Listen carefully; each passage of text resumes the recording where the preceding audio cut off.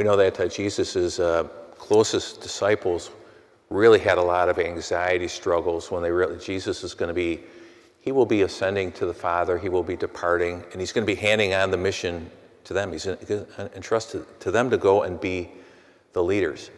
And they're kind of anxious about that.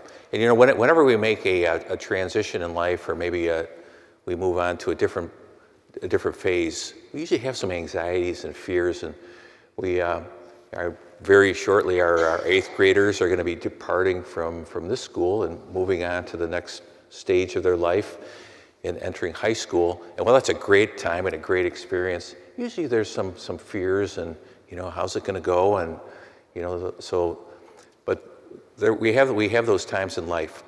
And the Lord wants us to know that you almost hear Jesus saying, do not be afraid, do not be afraid, I will be with you.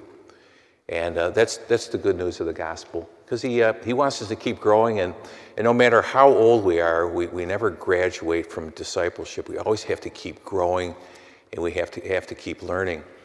And we've got a great advocate in the Blessed Mother. Today's the feast day of Our Lady of Fatima. So there's a certain number of apparitions of our Blessed Mother through the centuries that have been recognized as valid, and this would be one of them.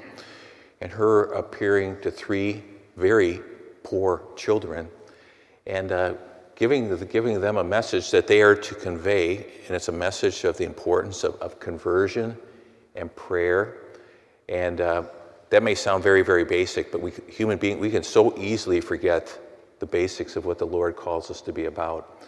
But Our Lady, and we just had May crowning the other day, we've got a wonderful intercessor and mother in the Blessed Mother, who prays for each one of us.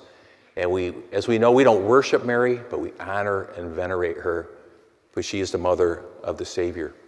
So, you know, sometimes in life, we have a lot of anxiety. And you think about the last 2 years with the pandemic, and I guarantee your parents have had times of great anxiety and worry and fear.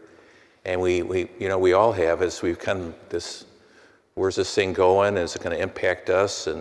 But we need to rely on our faith in the Lord, and He's bigger and stronger, more powerful than any virus. But we have to trust Him. We have to be wise. We have to be prudent. But also we have to be people of faith and people of prayer.